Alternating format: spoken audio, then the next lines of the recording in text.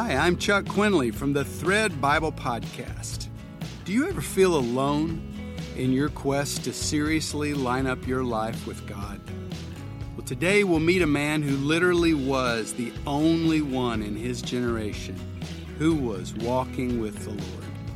Come join us as we explore the life of Noah, the only righteous man in his generation. Stay tuned.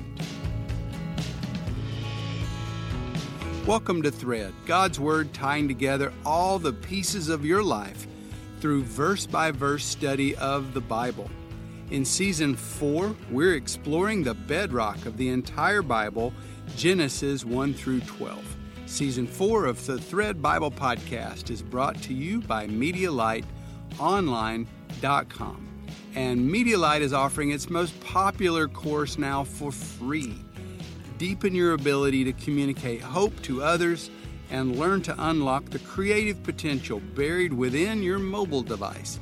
We'll teach you how to use social media to spread the gospel without sounding preachy or self-righteous.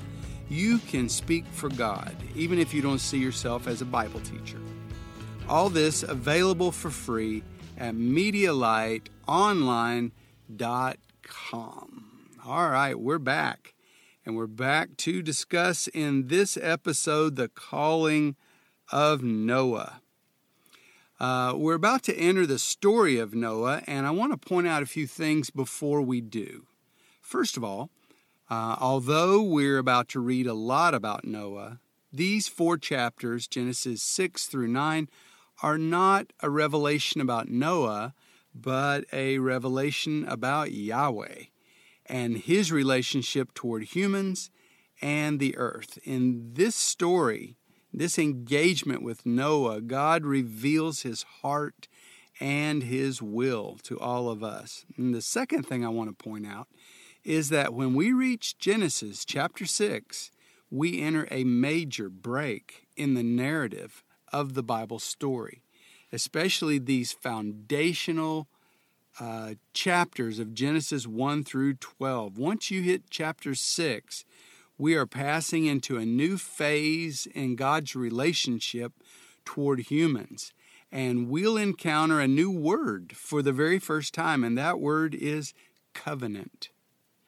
Covenant will become the new basis for God's future relationship with humans and with all other life on the planet.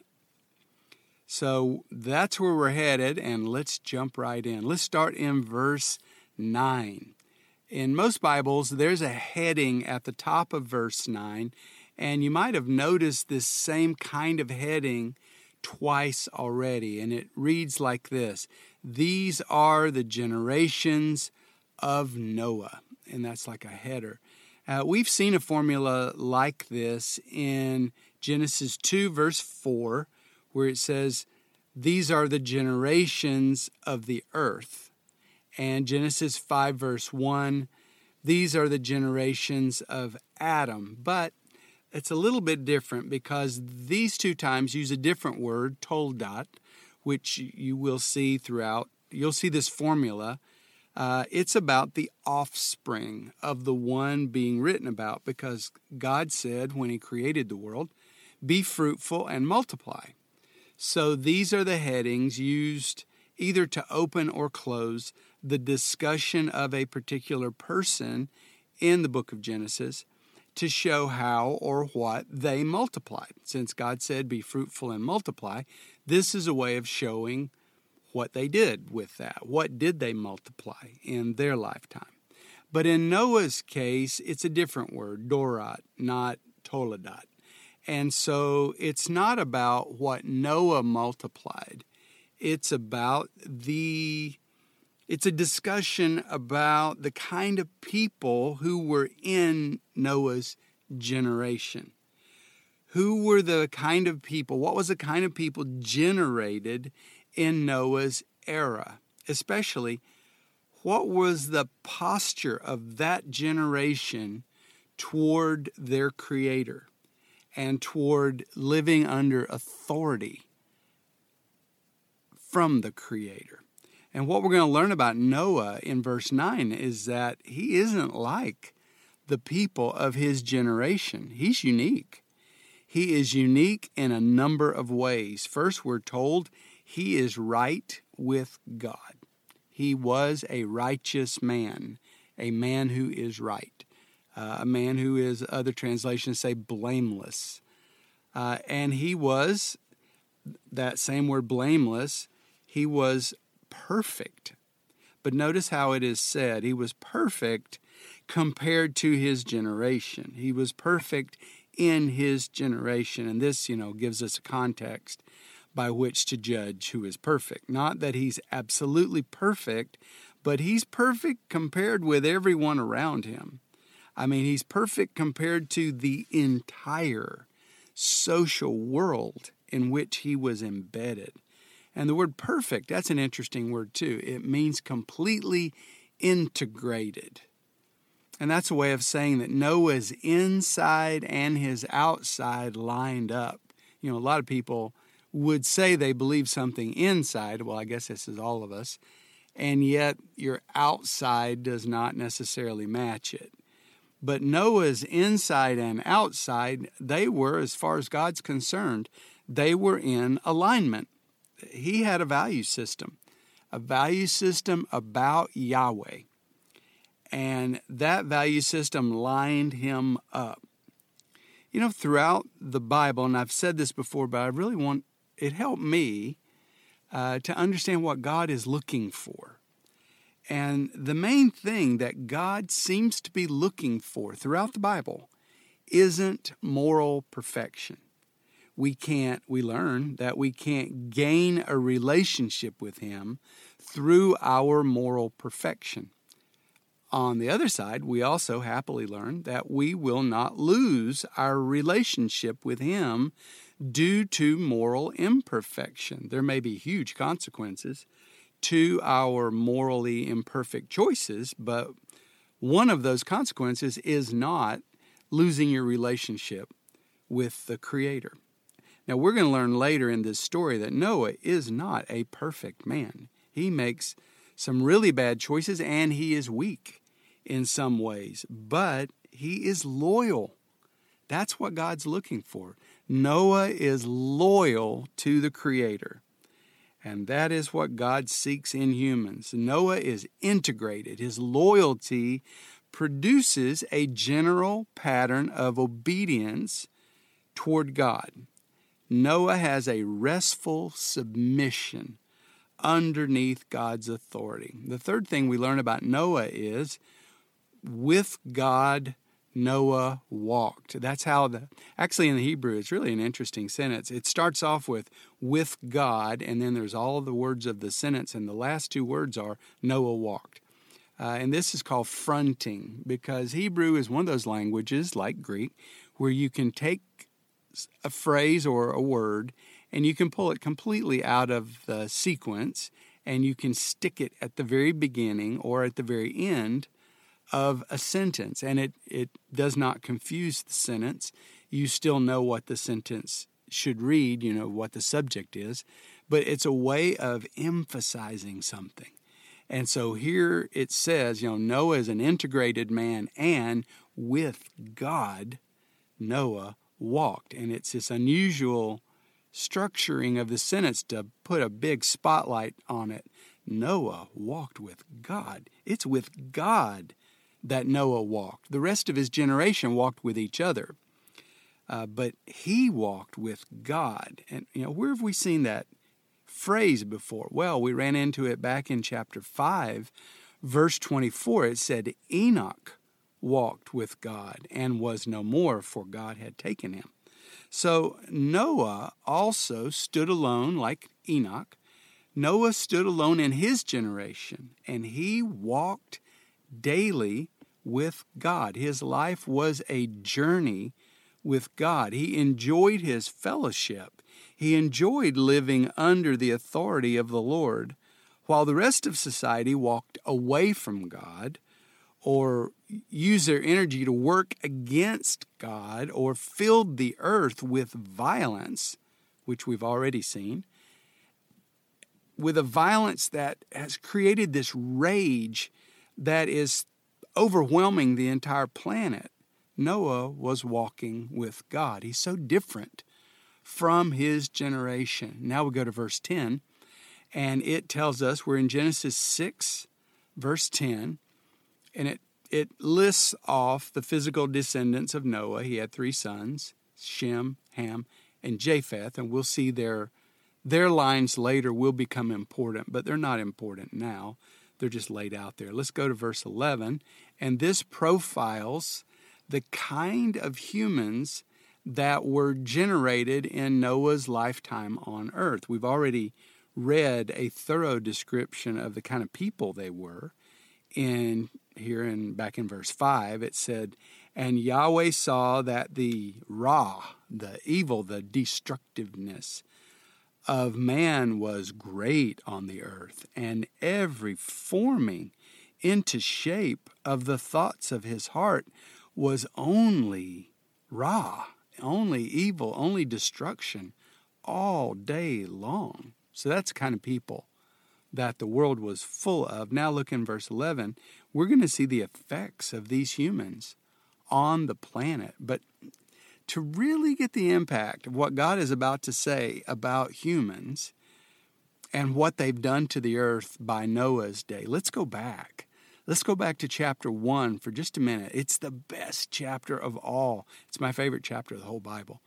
It's definitely my favorite chapter in Genesis 1 through 12 because, this is the chapter where we get nothing is here yet. It's just the Creator and his dream. He's got a dream for a world, and he creates this world. First, he fights back the powers of darkness and the chaotic abyss, the deep, and he creates light and land and animal creatures, and he shares his breath with them. He creates the planet. He gives them the breath of life, his own breath. And he fights back tohu vabohu, that power that wants to destroy everything that is created and break it down and make it go back to nothingness. And he fights that, and he establishes his firmament around the earth, and it's there to protect all of the life. So life here can flourish, and when God is finished creating, he looks at all the life forms and the beauty of the planet and the way the integrated systems all work so well, and he judges his own work. In chapter 1, verse 31, he says this, God saw everything he had made, and lo, it was very good. It was very tov. It was life-giving, positive, productive. It was all of that. And then he turns everything over to his co-regent humans with the command to join the animals and be fruitful and multiply and fill the earth with good things. And now, 1,700 years later, in chapter 6, verse 11, let's look at what humans have done with God's very good earth. This is what the Lord says about it in verse 11. Now the earth was ruined before God, and the earth was filled with violence because of them. And God saw, it's the same phrase as in chapter 1. God saw the earth he had created. Now look, God saw, he's looking at the earth humans have managed for 1,700 years. God saw the earth, and lo, it was ruined, for all flesh had ruined its way upon the earth. Ruined. This passage uses that word 4 times. Here's another note on translation that's really important, because modern translations see the repetition of the same word, ruined, as a problem. And so they go to the thesaurus and they give bored modern readers some variety. And instead of ruined, they'll say corrupt or defiled, And so by doing this, yes, we get more variety, but you miss the important point that's being made, because There's a point being made about the consistency of God's justice, because chapter 6 is about justice. It's about the day of judgment, because yes, we get free will, but there is a day in all of our lives, my life, will come to this day, and so will yours, where we will be judged for our free will, for how we used this God-like power. Ruined. The word ruined is the crime.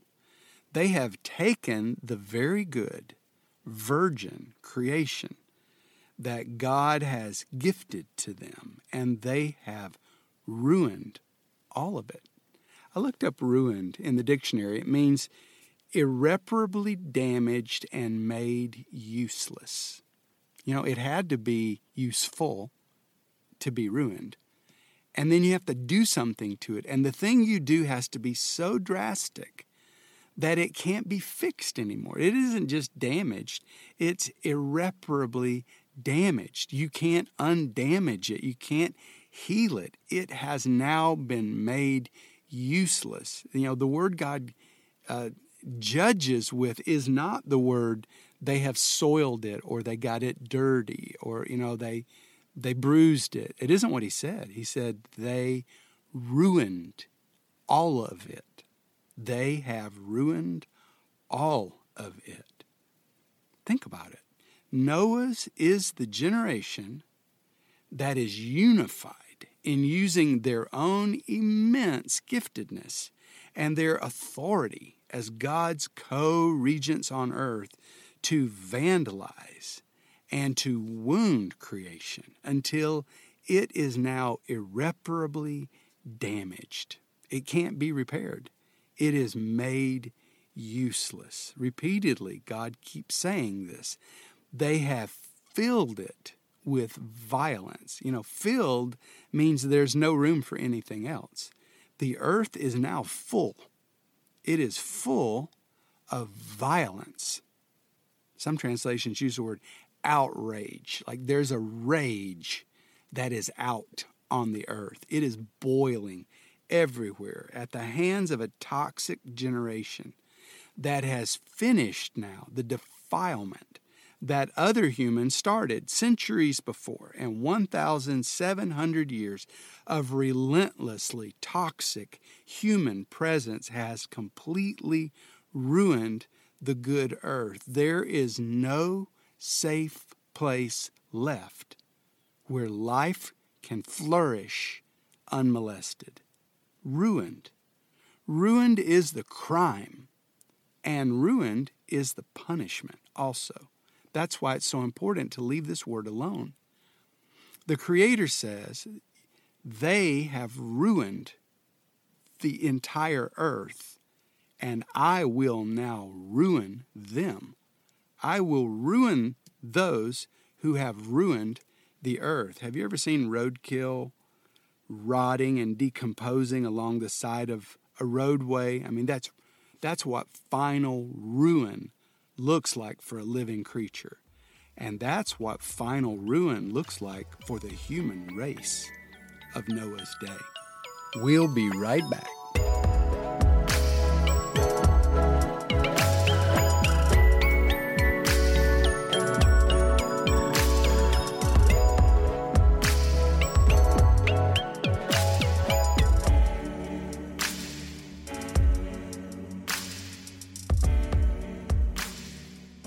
And then there's this little word. I want you to look again through the text of chapter 6 for that little word, lo, which many translations, again, simply just leave it out. And that's a pity, because it's a really important syntactic operator. That's what it's called. And I hope you'll always notice it from now on. It has a really important function.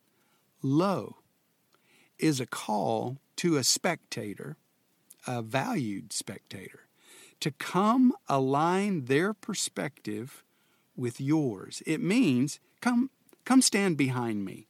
Look over my shoulder and see what I am seeing from my point of view. Come take on my perspective. You know how often in the Bible the Creator calls, not to everybody, but usually to his chosen children, and he invites them to come take on his perspective so they can see things accurately and so they can have an understanding of what is really happening on the earth. In Genesis 1:31, that was that beautiful verse that we went to, God says, "Lo, the earth is very tov." Lo, come see it from my perspective. Come see it as the one who had the original vision. Come feel my joy that I've been able to make the reality match my dreams of how it might be. Lo, the earth is very good. It's very beautiful. It's very life-giving. It's very tov. Come, stand by me and look. Now, we're back in chapter 6, verse 11. God says, "Lo, the earth is all ruined, completely useless. Come see what I see." And so they do. Come see this disaster from my perspective. Completely ruined and cannot be fixed. And now we come down to verse 13, where it's an interesting construction. God says, "And God said to Noah, the end of all flesh has presented itself before me." The end of all flesh has presented itself before me. I want you to put that in quotes, the end of all flesh, because the way this is structured treats it like it's a policy folder that has worked its way through the official channels of government, rising slowly until it needs to be brought now before the great king for his final signature, so it can become enacted as law, and the wheels of government will make it happen. God says this policy, the end of all flesh, has presented itself now before me, for the earth is filled with violence because of them. It's like the fear that so many computer scientists have with artificial intelligence and with self-learning computers, because they're going to come to a point where the machines can create more machines like themselves without us, and a point where their intelligence surpasses our intelligence. And we already know what the machines will finally realize, that the problem of this planet, the one thing that causes crime and injustice and pollution and the rape of the environment, the ruining of this amazing, wonderful planet, the only place we have ever found life and where life at any level can survive in the universe as far as we know. It's the only place, and the central problem for our entire planet and for all the life forms on this planet is clearly the human race. God says, the end of all flesh has presented itself before me, for the earth is filled with violence because of them. Lo, he invites Noah to come stand with him. See this situation from his perspective as the creator of this world and as its king. In verse 17, he says, "Lo, come stand right where I'm at. Look at what I see.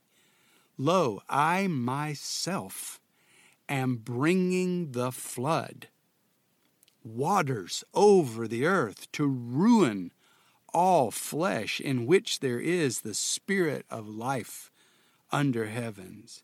All that is on the earth shall release its breath." We're the highest form of life, and yet we are the murderers.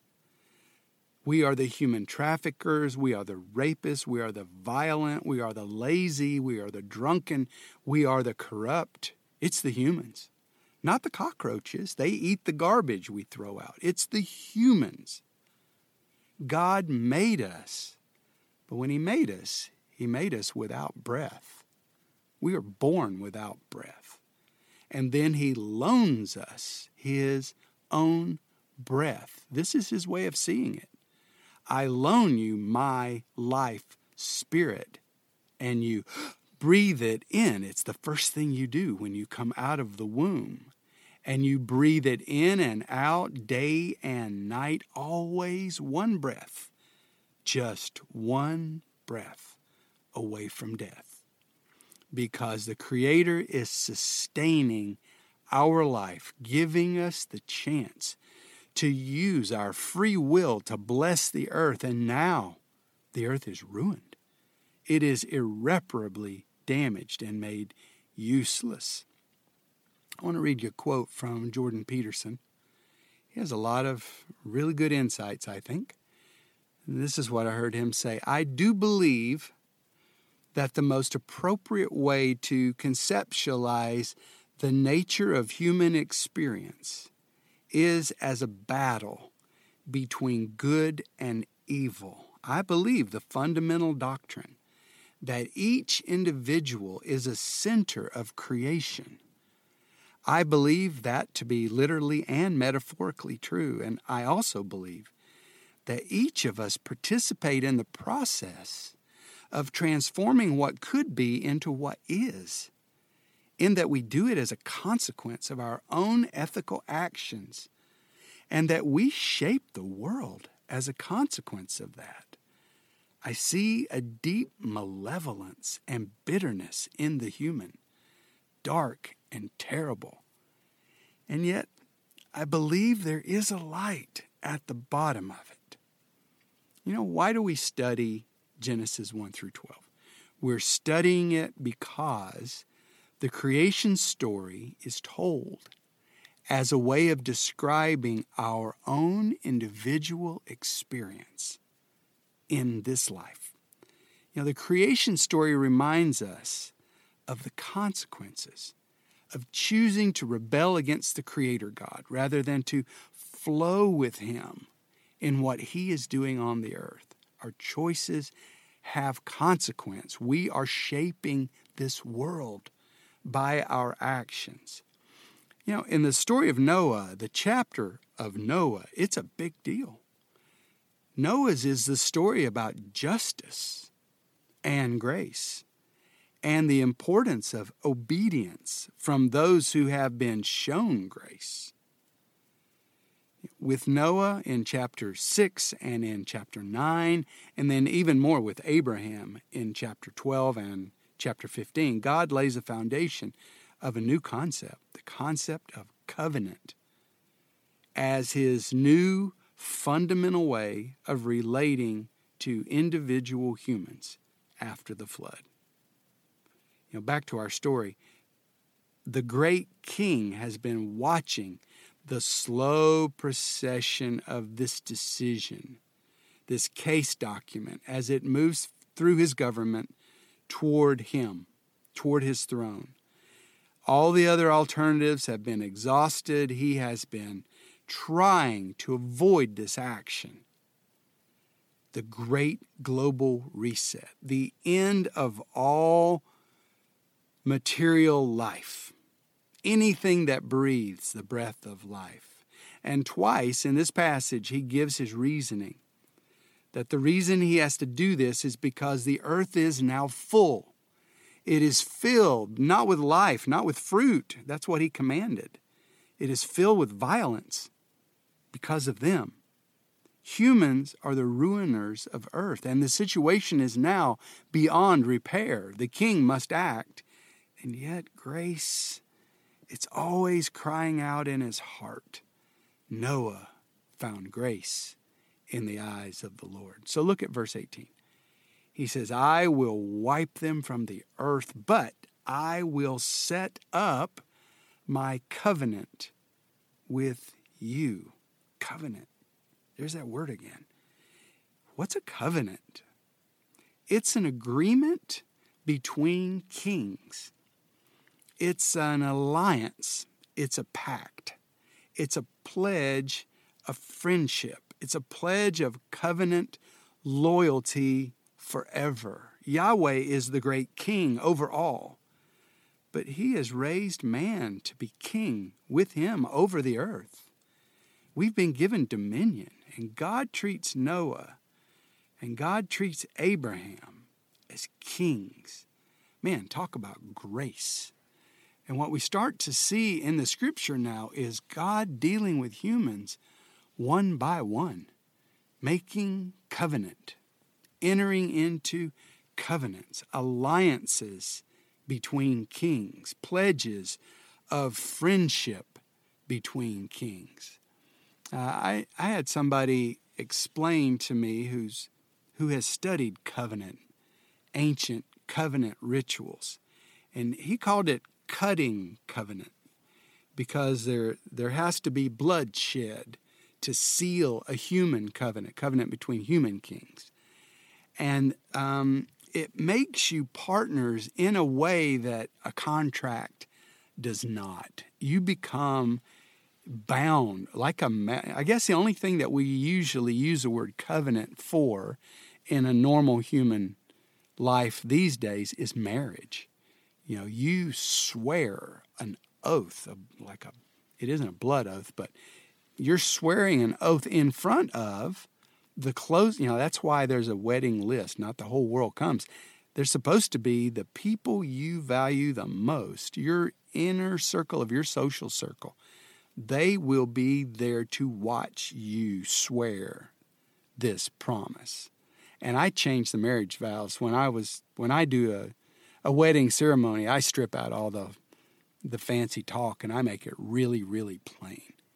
You are swearing till the end of your life that you will be sexually faithful to your partner.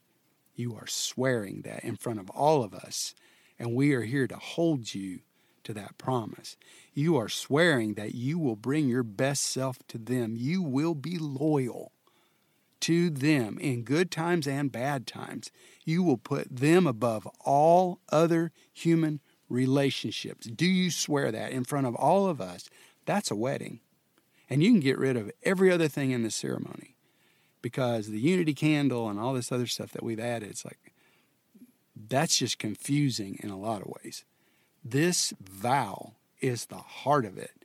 And if you keep this vow, this is where happiness comes from in life. And if you break this covenant vow, this is where all the pain comes from in life. And as God goes forward from this point on with Noah, he does it on the basis of a covenant. And when you've entered into a covenant with a partner, this is not just another friendship. This is something at a whole intensely high level. You are loyal to each other. It means your debt is now my debt, and my wealth is now your wealth. We share each other's riches. Your family is my family, and my family is your family. And your enemies, they are my enemies.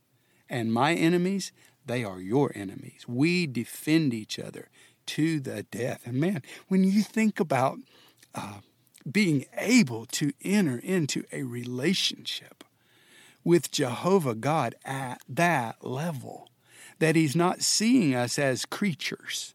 He's not seeing us as, the human race. He's seeing just Noah. He sees the human race, and he's dealing with the human race in justice and in judgment because of what they've done to him and what they've done to the entire creation and all other forms of life. But he found a man that he can go into covenant with, Noah.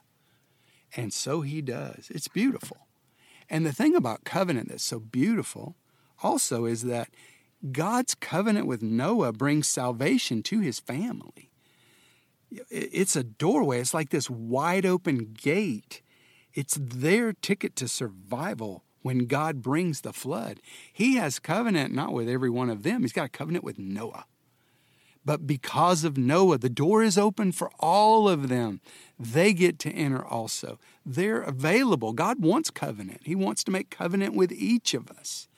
And this covenant with Noah opens the door for a covenant with everybody that's connected to him. He becomes a gateway. It's a beautiful idea.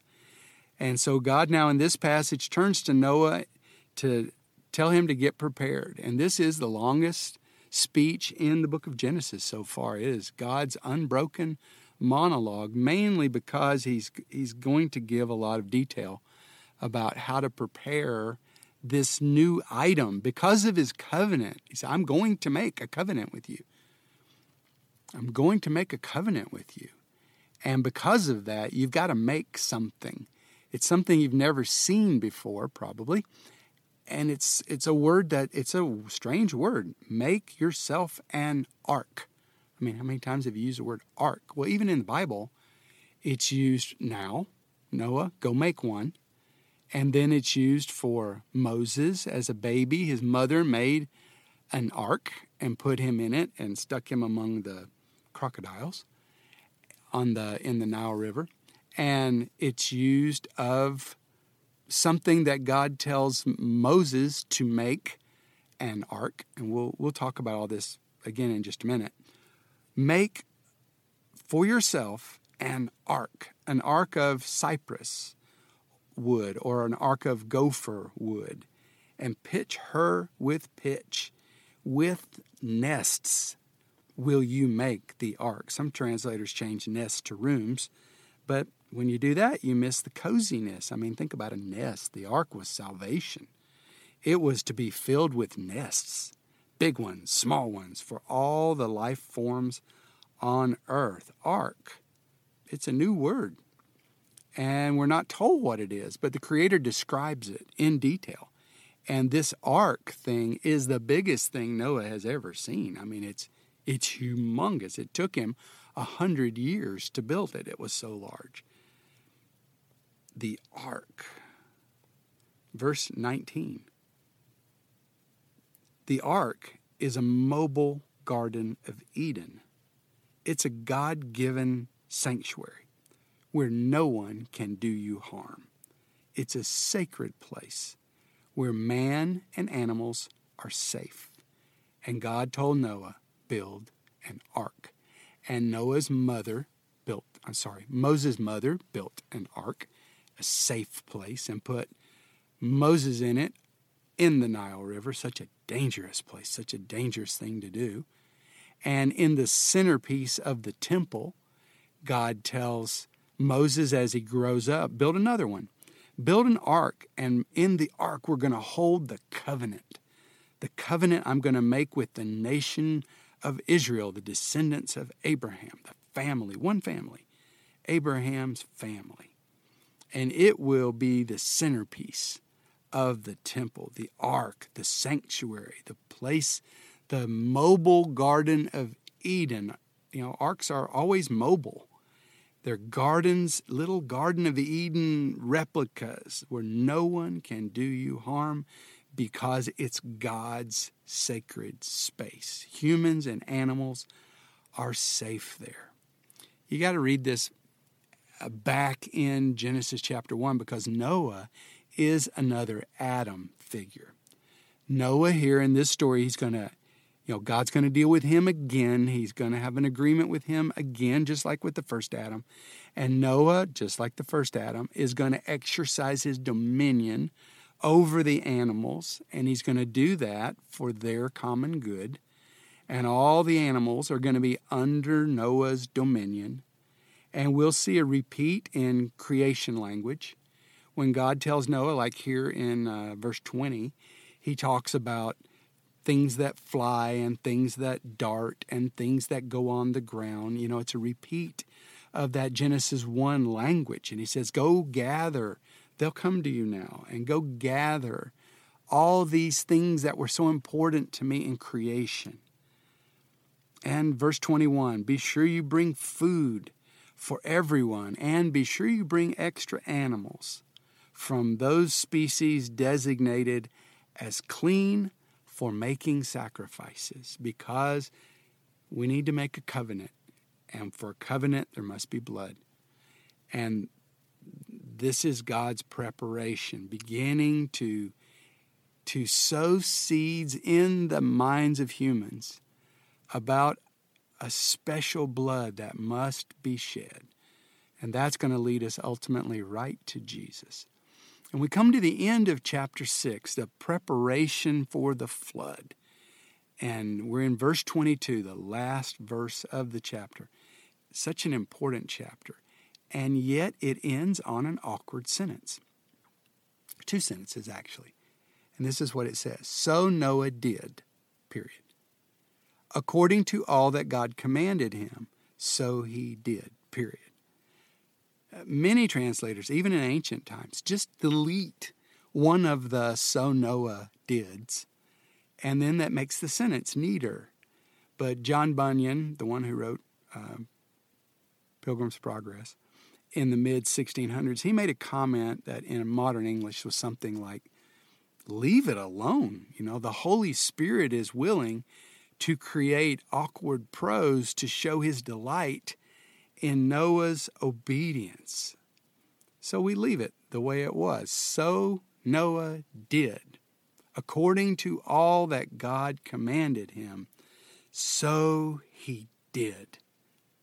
This is placed at the end for emphasis. It's repeated twice for emphasis because Noah proved himself to be a man of complete and decisive obedience in a backslidden and wicked generation. He stood alone. He had no one to encourage him.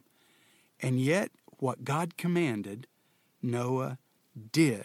How different he was from his perverse generation. And because of that, he is the one person standing in the entire world from the human race with whom God is willing to enter into covenant. Friend, you and I may very well be living in another terminal generation. And we are called to shine as lights in this dark world. Like Noah, we may find ourselves alone in our commitment to Yahweh. And when we refuse to join the ways of the world or to pledge allegiance to the new world order that is coming, this may lead to pressure against us. Jesus said so, even persecution. But we must stand firm. Can you imagine the pressure and the mocking that Noah endured for 100 years as he built the ark? And yet he stood firm, and like him, we must stand firm. Jesus said in Luke 17:26, just as it was in the days of Noah, so also will it be in the days of the Son of Man. Talking about coming back in power when Jesus returns. The Bible calls Noah a preacher of righteousness, and may that be said of all of our lives. Well, that's all for now. My friend, expect God to use you today because you are the light of the world.